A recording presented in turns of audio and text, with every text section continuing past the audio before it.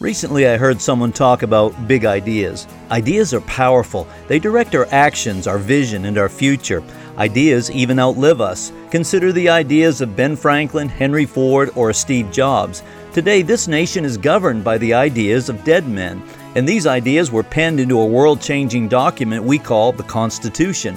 In the Bible in John 1 it says, "In the beginning was the Word, and the Word was with God, and the Word was God." This Word was actually God's direct expression of His own big idea.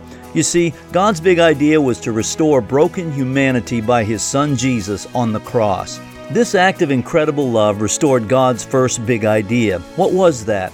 To make you and I in His image, to become the sons and daughters that would live out our big and powerful ideas that would change the world. Jeremiah 29:11 says, "I know the big ideas I have for you, says the Lord, to give you a future and a hope." This is freedomgatechurch.net.